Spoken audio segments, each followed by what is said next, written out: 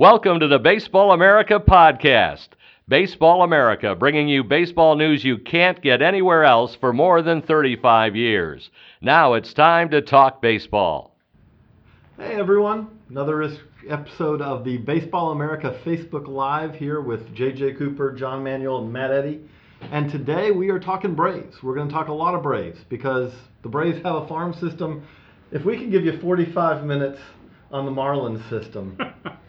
There won't be as much anger for this one. Right, I was going to say, how much could we do on the Braves? Because we could go long. We could go We're deep. not going to go that long. I think this You one ever could pick be up deep, kids? but it wouldn't be playable. Exactly. I'm only here for the Facebook Live portion. We'll stretch it out into a fuller, longer podcast after I depart this mortal coil here at Baseball America. Second time I'm using that reference He's today. not dying. I'm not dying. I'm just dying in this office today. College preview is out. Baseball America Prospect Handbook is at the printer. If you haven't already ordered that, store.baseballamerica.com, 800-845-2726 to order.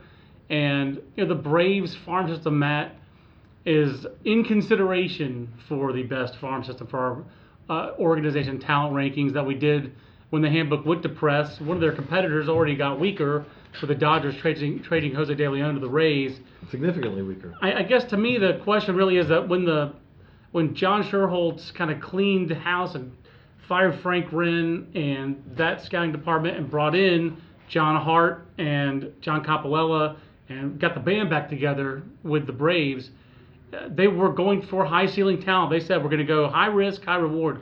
Have they accomplished their goal in your eyes so far? I would say yes. That's a fair estimation. They spent the most money in franchise history on amateur bonuses last year, I believe. They set, I think, 4 of the top 5 bonuses. Wow. They traded, obviously, they owe a lot of their system depth to trades, including their number 1 prospect, Dansby Swanson. That didn't hurt. Yeah. There are trades and then there are heists. Yeah. That one qualifies as a heist because Ender Inciarte for Shelby Miller would have, in hindsight, would have been a very reasonable trade. But that is amazing. Your point about the bonuses. Mm-hmm. Most other clubs in here, like the Yankees bonuses, are all from like the 90s. Like Hideki Arabu. Jackson Melion. Yeah, exactly. The Dodgers is not because they have about 72 The Dodgers is all Cubans, but the Braves are international and domestic. Mm-hmm. Obviously, the Braves don't draft high usually. When you win 14 straight division titles, you don't draft high. But Ian Anderson, Kevin Maitan, Abraham Gutierrez, Joey Wentz, Colby Allard, all in the last year plus, going back to the 2015 draft. That's an important aspect. Matt Lipka, not on this list. Not on this list. Jason Hirsch, not on this list. It's just a very different approach. It really does, and it really shows. But at the same time, so they have this high risk talent pool, but then at the top they have these two. I mean, those are like the safest phylum of players, accomplished middle infielders who can hit and infield. who have done it at AA or higher. Both guys are in my top 10, my personal top 10. I think I had Swanson the highest of anybody. Elby's is also excellent. And it's a great foundational element. To me, it's almost like where the Phillies were at before their late 2000s dynasty. We had Chase Utley and Jimmy Rollins. Well, you had those foundational middle infield. That's it. You had that run for the Phillies, like late 90s to 2002 draft under Mike Arbuckle, where they took Rollins in the second round in 96. I think Brett Myers was 99. They had Pat Burrell in the first overall pick in 98. And this could have been difficult when you draft the number 2 overall pick, J.D. Drew, and you don't sign him. That could be calamitous. Instead, they got Rollins in 96. They got Burrell in 98, Brett Myers in 99, Chase Utley in 2000, and it was culminated with Cole Hamels in 2002, plus 2001 fifth-round pick Ryan Howard. Yeah. That's a hell of a run that Mike Arbuckle and Marty Woliver was his national cross-checker and drafted Hamels in 02. That's a hell of a run, and that's how you build the best streak of winning seasons in franchise history, as the Phillies did. This does seem similar with Rollins and Utley. So our 2 comps we've already heard, JJ. We've seen John Coppolella comp Swanson to Derek Jeter in terms of the makeup, and now we're comping him to Chase Utley. No pressure, Dansby. I will say Dansby Swanson has better hair than both those guys. Yeah. But Dansby Swanson will tell you he has better, especially everybody has better hair than Chase Utley. But JJ, I mean, like how good are those 2 guys? Because I think that those guys kind of belie the way that the Braves are thought of as this all-risk, pitching-centric organization. They are, to an extent, but these 2 guys really counter that a lot. Right. You take those two guys out of it, and I don't think this farm system is nearly as good as it is. Those are the two guys who really fuel this. It's 1,000 arms. I mean, and it may literally be 1,000 arms. It's Manhattan Change Bank. It is It's volume. But all those guys, there's a lot of risk. There's not one of those pitchers that you can point to and say, this guy has had significant success at the big league level. It doesn't, you know. Let alone the AA level. Right. Yeah. And so you don't have that. But what you do have is you have these two guys who, Dansby Swanson was the team's shortstop in the final month and a half of the season. Mm-hmm. That's already his job. Ozzie Albies, they waited, but Ozzie Albies is going to be their second baseman in SunTrust Park, right away. I would expect him, maybe he's not there for the first week, maybe he's not there for the first month, depending on service time, but real soon. And what you're going to end up having with that is those are the guys now they need, and they keep acquiring them. I mean, the thing that, if you look at the Braves top 10 that's on the Baseball America site right now, we're going to do the updated top 10s for everyone real soon. Mm-hmm. But Luis Gohara, who they've acquired since then, not on that list, but Luis Gohara, they've just acquired another, the top pitching prospect in the Mariners system. And kind of a backhanded compliment, but yes. But better than Malik Smith in terms of upside. He's and also fits what the Braves are doing. Accent on left-handed pitchers. That was a recent org report by our correspondent Bill Ballou. Sure. And Malik Smith had kind of become almost superfluous, especially when you heist Ender Inciarte from the Diamondbacks in that same trade. So the spending domestically, the spending internationally, but the trades, and specifically that one trade, that heist of the Diamondbacks, certainly big parts of it. It was obvious at the time. We do have already a lot of questions on Facebook. I mean, one of them, we were just talking about Ozzie Albies. I thought I would throw that one out there from a couple of readers. Tony Schneider and Sadiq Rahman were both asking. Tony Schneider was saying, Sadiq asked, will Ozzie Albies start the season in the majors, and how good is he? Tony Schneider notes that he's not on the 40-man roster yet, correct, Matt? Correct. You are a 40-man guru. I mean, and JJ, you're saying you think he'd already be up in the first 2 weeks. I mean, I do have Jace Peterson as a placeholder, and Albies struggled a bit when he got to AAA last year. And it's coming off an injury. He broke his tip of his elbow. That's right. In the Southern League playoffs. And I guess that's really the only question with him, is he is so small. But certainly, if there's anyone in the minor leagues who could be Jose Altuve, Albies sounds like he could be that guy. He's probably a little bit more athletic, maybe not quite as strong. Not as strong. That's the thing I would say is that a little different, but definitely, I do think the speed, and he does hit the ball with enough authority. If you're a short player, really comes down to you, are you a guy who can drive the ball or you can't? Right. Ozzie Albies can drive the ball. He's not, Matt just wrote about this, and we studied it, about, how much power do you have to be to be a regular in the big leagues. The power just keeps going up, and the profiles change. Ozzie Albies, especially if you play second base, a little bit more demands on his power, Matt. Yeah. But it sounds like he's got at least fringe average power that you talked about, that requisite 45 power on the 20/80 scale. Yeah. Second baseman hit 15 home runs on average last year, which didn't happen 20 years ago. No. Even though there were a ton of home runs hit. I think Albies can get up to about 10, 12. I think 45 is fair. And I also, I think with that, the other thing is that when you talk about how power is required, the exception to that is up the middle players with plus defense or plus defense. Yeah, if you have a 70 tool or two. And especially if you've got plus defense and speed to go with it. That's the guys who it's like the D. Gordon model. Right. That's the guys who don't check the box and you go, no, they're okay because they provide it to you different ways. And even if Albies doesn't give you, let's say he ends up being a 5 to 8 home run guy, there's going to be a lot of triples to go with that too. Right. And that's something he's always done. And the slugging percentage is going to be higher than you would think from the home runs you see hit. We're talking about some of the upper level Braves prospects. I think we could take a long time. I think it might be better that you guys could talk after I'm gone about Rome in depth, JJ, because I know you could probably talk about that team for a long time. They have some upper level pitchers though, the Braves, where if the system really would be like a lock number one, if Sean Newcomb and Lucas Sims, those are two guys who both first round picks, one of the Braves, and Newcomb was in the Andrelton Simmons deal, first rounder from the Angels. You guys have faith in either one of those guys being a long-term starter? Their walk rates are so high, it feels like it's really hard for the Braves to bank on either one of those guys as a starter. Matt, do you like either of those guys as a future starter? I mean, maybe Newcomb is left-handed, might get a little slight edge. If it's going to be one of them, it's probably going to be Newcomb. You know, the control is a present 30, 35. It's an issue, but he does get swings and misses with 2 pitches. His changeup has improved. You know, can you cite an example of a pitcher who has improved his control enough? And how good does a power left-hander's control need to be at the major league level? Right. I would imagine that the scale is a little lower for a left-hander, like it is for velocity. It is probably for command. You can get away with a little bit more, it feels like, as a left-handed pitcher, but he's not getting away with it. That's the thing. He's not, and I guess the thing is, we want to see some improvement in the numbers. The closer you are to the big leagues, the more the numbers matter, and he's still walking 4 per 9, JJ. I'm not comparing him to these guys, but 2 guys jump to mind. At least I'll give one of them will be a lefty. But like Liriano, Liriano's a guy who erratic, but has been effective. But he's at least on that edge. Like the bad seasons for Liriano, I feel like the walk rate goes up. The better seasons, the walk rate goes down. Now, even his better seasons are like 3.5, 3.6 walks per 9. Like, it's not like he's ever a command guy. And now this is a right-hander, but it's a default one I always go back to is Edison Volquez.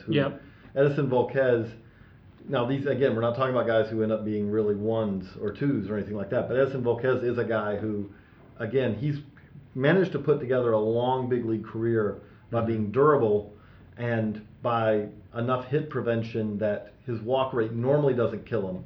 There are years that you have Edison Volquez and you say he's not pitchable. Right. I like Sims as an 8th inning guy.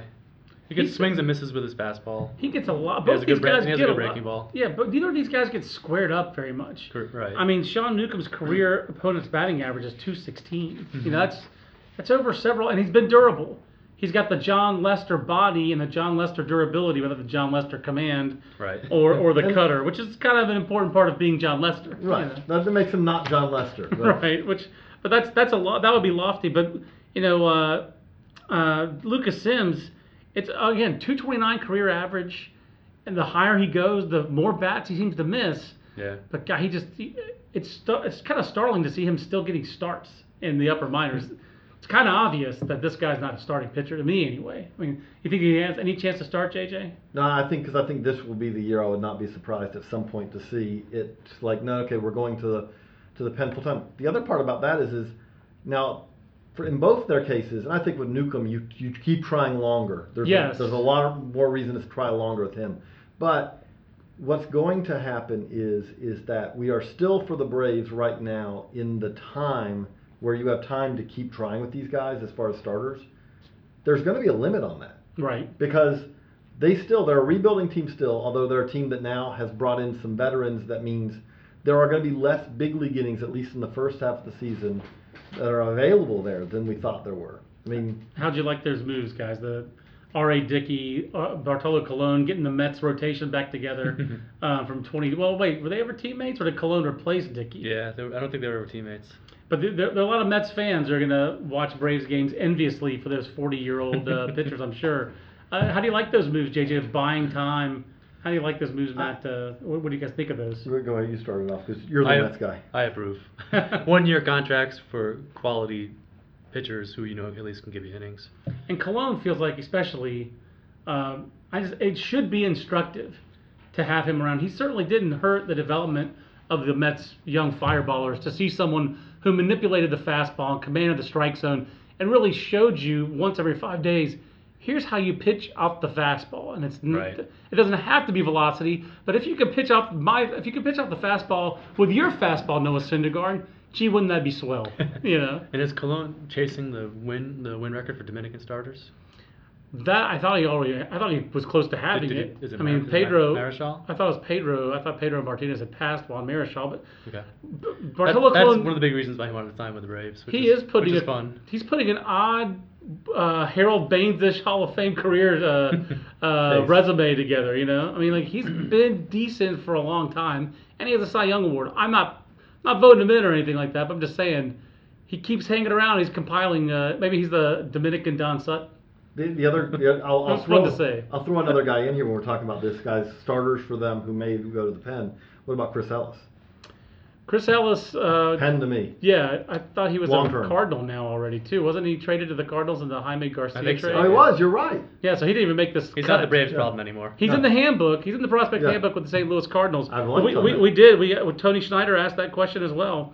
We did have another question in here from Dan Ryan. When or where does Kevin Maitan debut? It might be a good transition to it's the opposite end of the spectrum from these The upper baby level Braves. guys. The Kevin Maitan guys, he's hard to handle. Next week we'll meet and decide our top 100 prospects, and we'll have that show on Baseball America and on MLB Network as well. I think we'll have to do the 51 to 100 show. That's fun to do. But determining the top 100 sometimes can be difficult. Maitan's going to be one of the harder guys because very rarely do we rank guys who sign as 16-year-olds in the top 100 from day one. But we did do it with Miguel Sano in 2009. And that's worked out okay. It did work out well. It took him a little while to get to the big league. But actually, he got there 5 years, 21 years old, reportedly. However old he was, he got there faster than the average 16-year-old player does when they And he missed an sign entire 16. year, too. Right, and that's right with Tommy John surgery. Maitan sounds like, honestly, a better all-around player, better all-around prospect. Is he going to be in your top 100, JJ? And if so, how high? Yeah. I would say 75 to 100 right now, just from the standpoint of there are examples of guys like this who, you want to see a guy actually play a pro game, which he has Yes. yet to do. That being said, if you look nowadays, when we talk about the July 2 class nowadays, and how much do we know about those guys, I would really argue that we know as much about those guys now as we did about the first round draft picks 10 years ago. Well, we were all here at Baseball America, and I mean, we know so much more about those guys. And if you look at not just what we know, but more importantly, what teams know, Right. the success rate, there's a lot of guys who end up flaming out. But you don't look at it just based on how much money they got. You look at it based on reputation at the time, what scouts thought of those guys at the time. And a couple of years ago, the best pitchers in that class were thought to be Franklin Perez and Anderson Espinoza. And those Couple years, check. Those work out pretty well. How about the Cubs? They spent all that money on Eloy Jimenez and Gleyber Torres. Ben Badler has them ranked 1-2 on our international rankings at the time. Those are both top prospects in their organizations now, Matt. I mean, that's an interesting point I hadn't thought about. I mean, I remember talking to Alex Anthopoulos. You have a general manager watching Vlad Guerrero Jr. when he's 14 years old. So the Blue Jays had 2 years of history with top-level scouts when they signed Vladimir Guerrero Jr. That didn't happen 15 years ago. So there is a higher confidence level for sure in these international players. And Maitan does, I mean, like you read the scouting report, he almost sounds too good to be true. Yeah. I think You're the cold water guy in this. I think I learned my lesson when I ran Alex Jackson up my list one year. No matter how good a guy looks at 18 who hasn't actually played professional baseball, there's a lot of downside risk. But the juxtaposition I have in my mind right now, just within this division, is Braxton Garrett and Kevin Maitan. Braxton Garrett's already 19. He's an Alabama prep left-hander, 7th overall pick in the draft. Got a bonus very similar to what Maitan got, north of $4 million. He hasn't played yet. He's played instructs. That's it. Left-handed pitcher, but who already signed late, but then why didn't he pitch? His high school season ended at the end of April, 65 innings, barely pitched at instructs. I got some questions on Braxton Garrett. Like, what's going on there? I don't mean to sound like Vince Lombardi. What the hell's going on out there? But Kevin Maitan's younger. He plays the middle of the diamond. He's a position player. I'm probably going to rank Maitan higher than Braxton Garrett in my top 100. That'll end up being very aggressive. Probably too aggressive. But those are good reasons, I think, for being aggressive. The second part of that is they ask when and where are we going to see him? Is he ready for full season ball, you think, JJ? Or okay, he's not that precocious. I can't think of a guy who did that.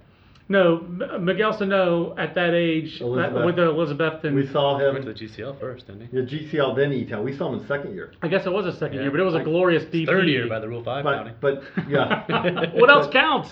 What else matters? No, to me, the question always with these guys is do they come to the States in year one? Yeah. Or do they go to the DSL?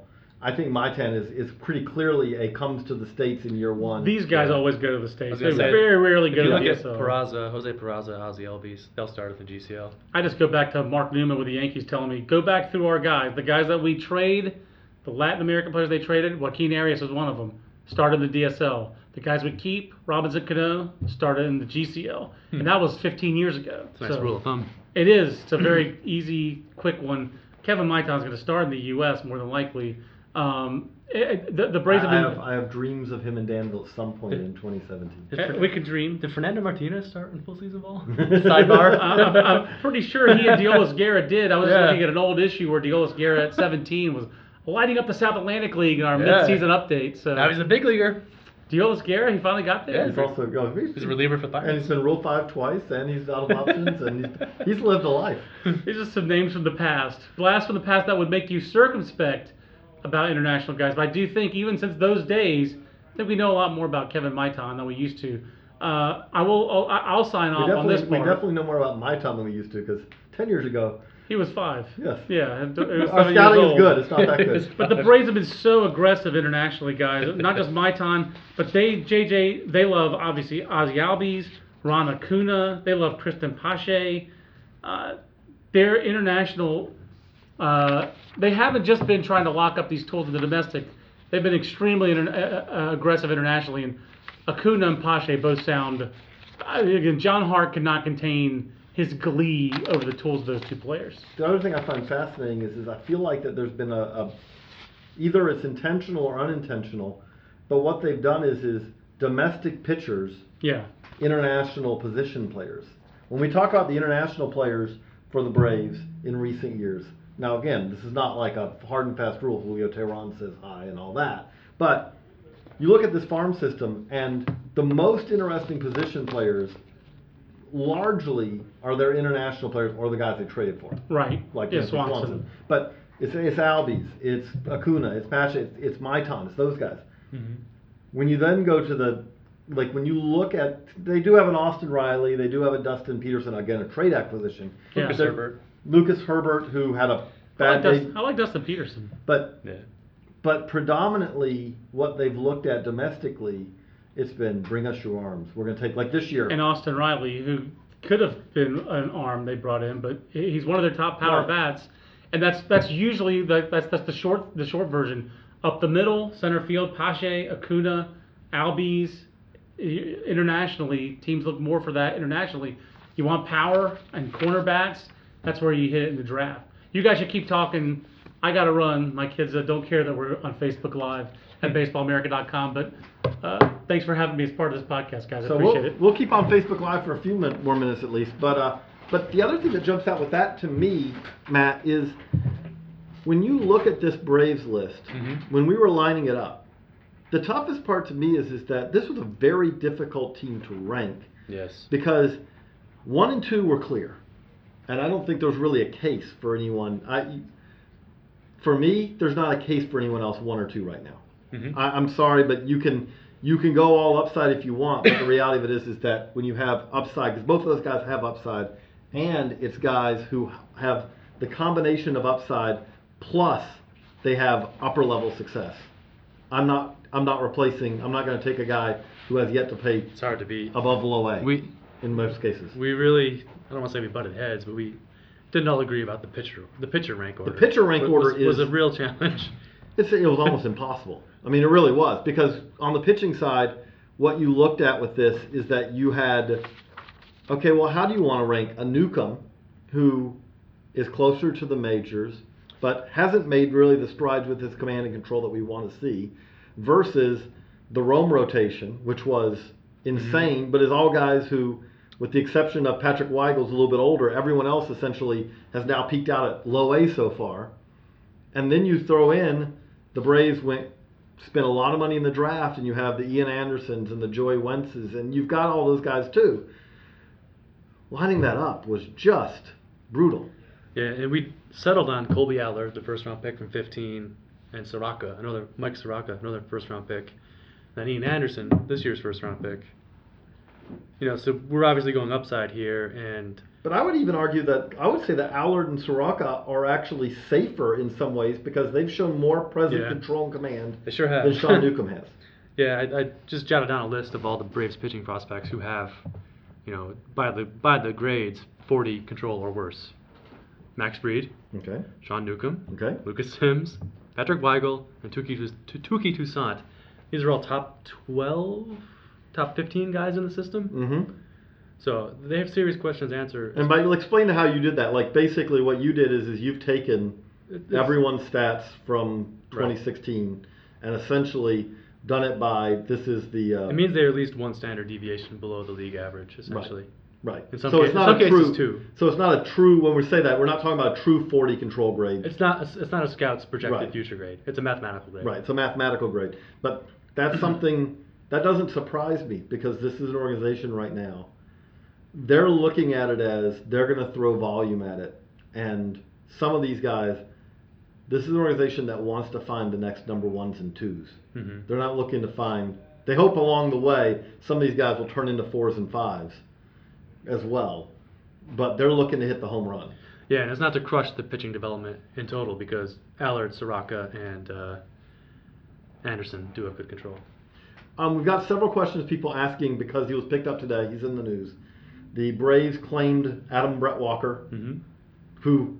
If you said right now the X claimed Adam Brett Walker, who was placed on waivers by the X, you can play that game a lot this offseason. You can play that game with David Rollins. There's at least one or two. Richie Schaefer. Which the Braves probably had their shot at either guy and they chose Walker. Interesting. That doesn't surprise me. You know why? Adam Brett Walker has a 70 tool. Mm-hmm. It's his 170 probably tool. 80. It might be 80. Raw, easy. 80 raw power. We're talking about power. 80 raw power. Is he ever going to make enough contact to get to it? That's a big question. Mm-hmm. But Richie Schaefer has a good power tool. It's not as good as Adam Brett Walker's. No. Adam Brett Walker has hit home runs everywhere he's ever gone. He does that very well. It's really about, is he going to be able to make enough contact?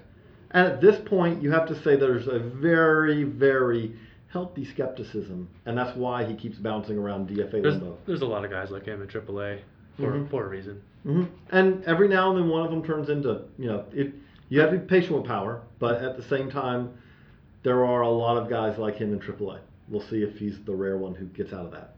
But that's, one question we had. He's also a Georgia kid, correct? So Florida. He played at Jacksonville University. I'm trying to remember. I've talked to him before about this, but maybe I'm mistaken. It's at Jacksonville University. I think he's a Florida kid. Mistaking him with Victor Roach or something. Victor Roach, Georgia Southern. Okay. So yeah. But Chris Stevens just has a comment really about Ronald Acuna. Ronald Acuna's a Jet. Watched him play in the ABL for the Aces, and he's a class above.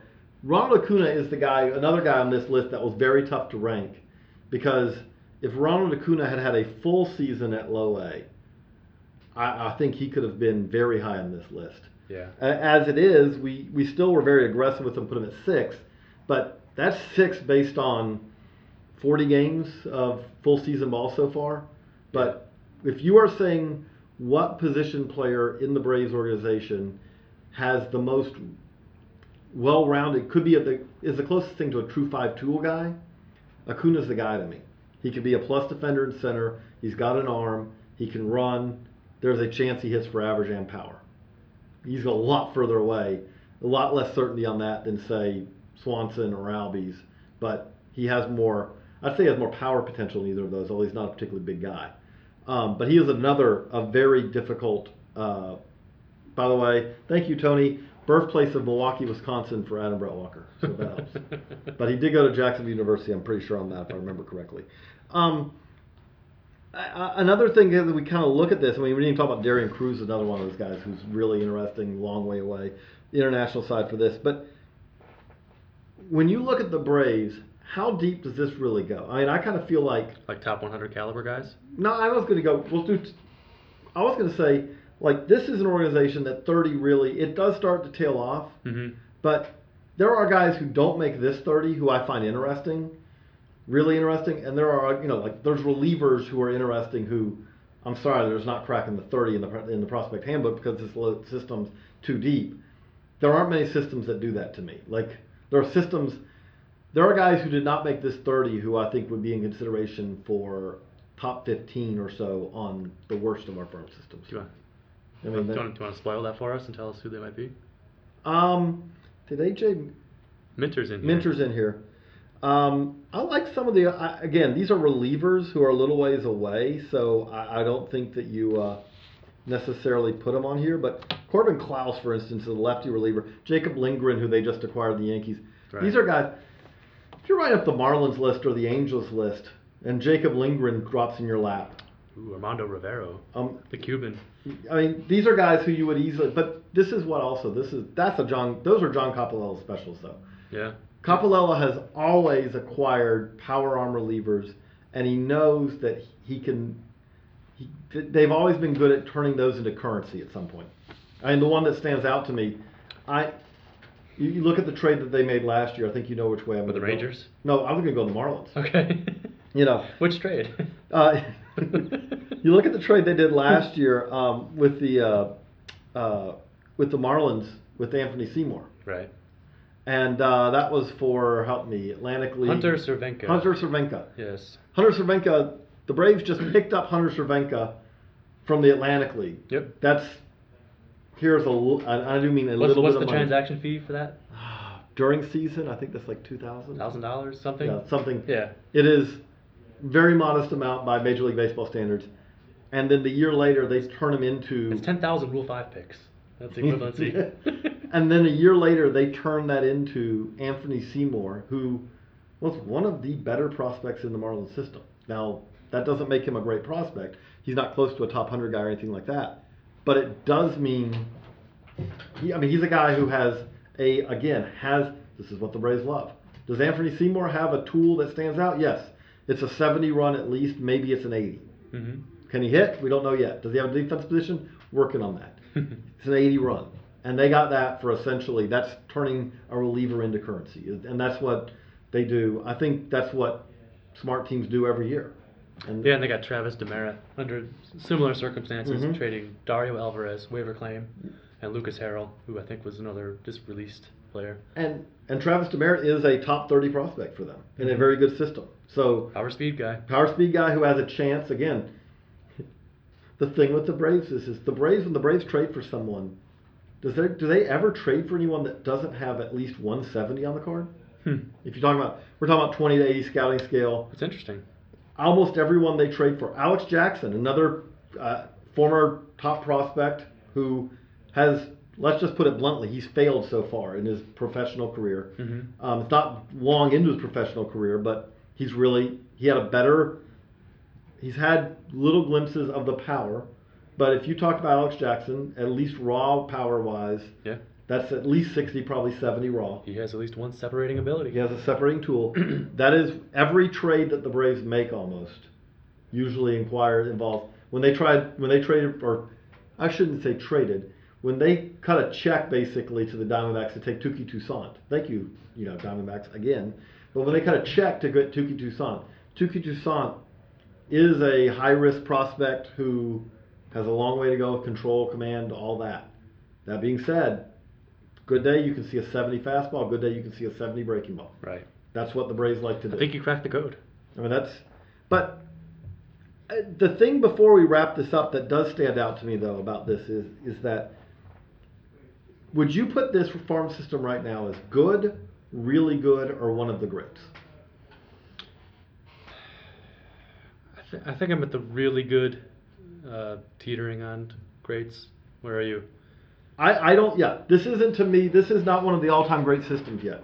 It's not. Next year it may be, because most of these guys will still be prospect eligible next year.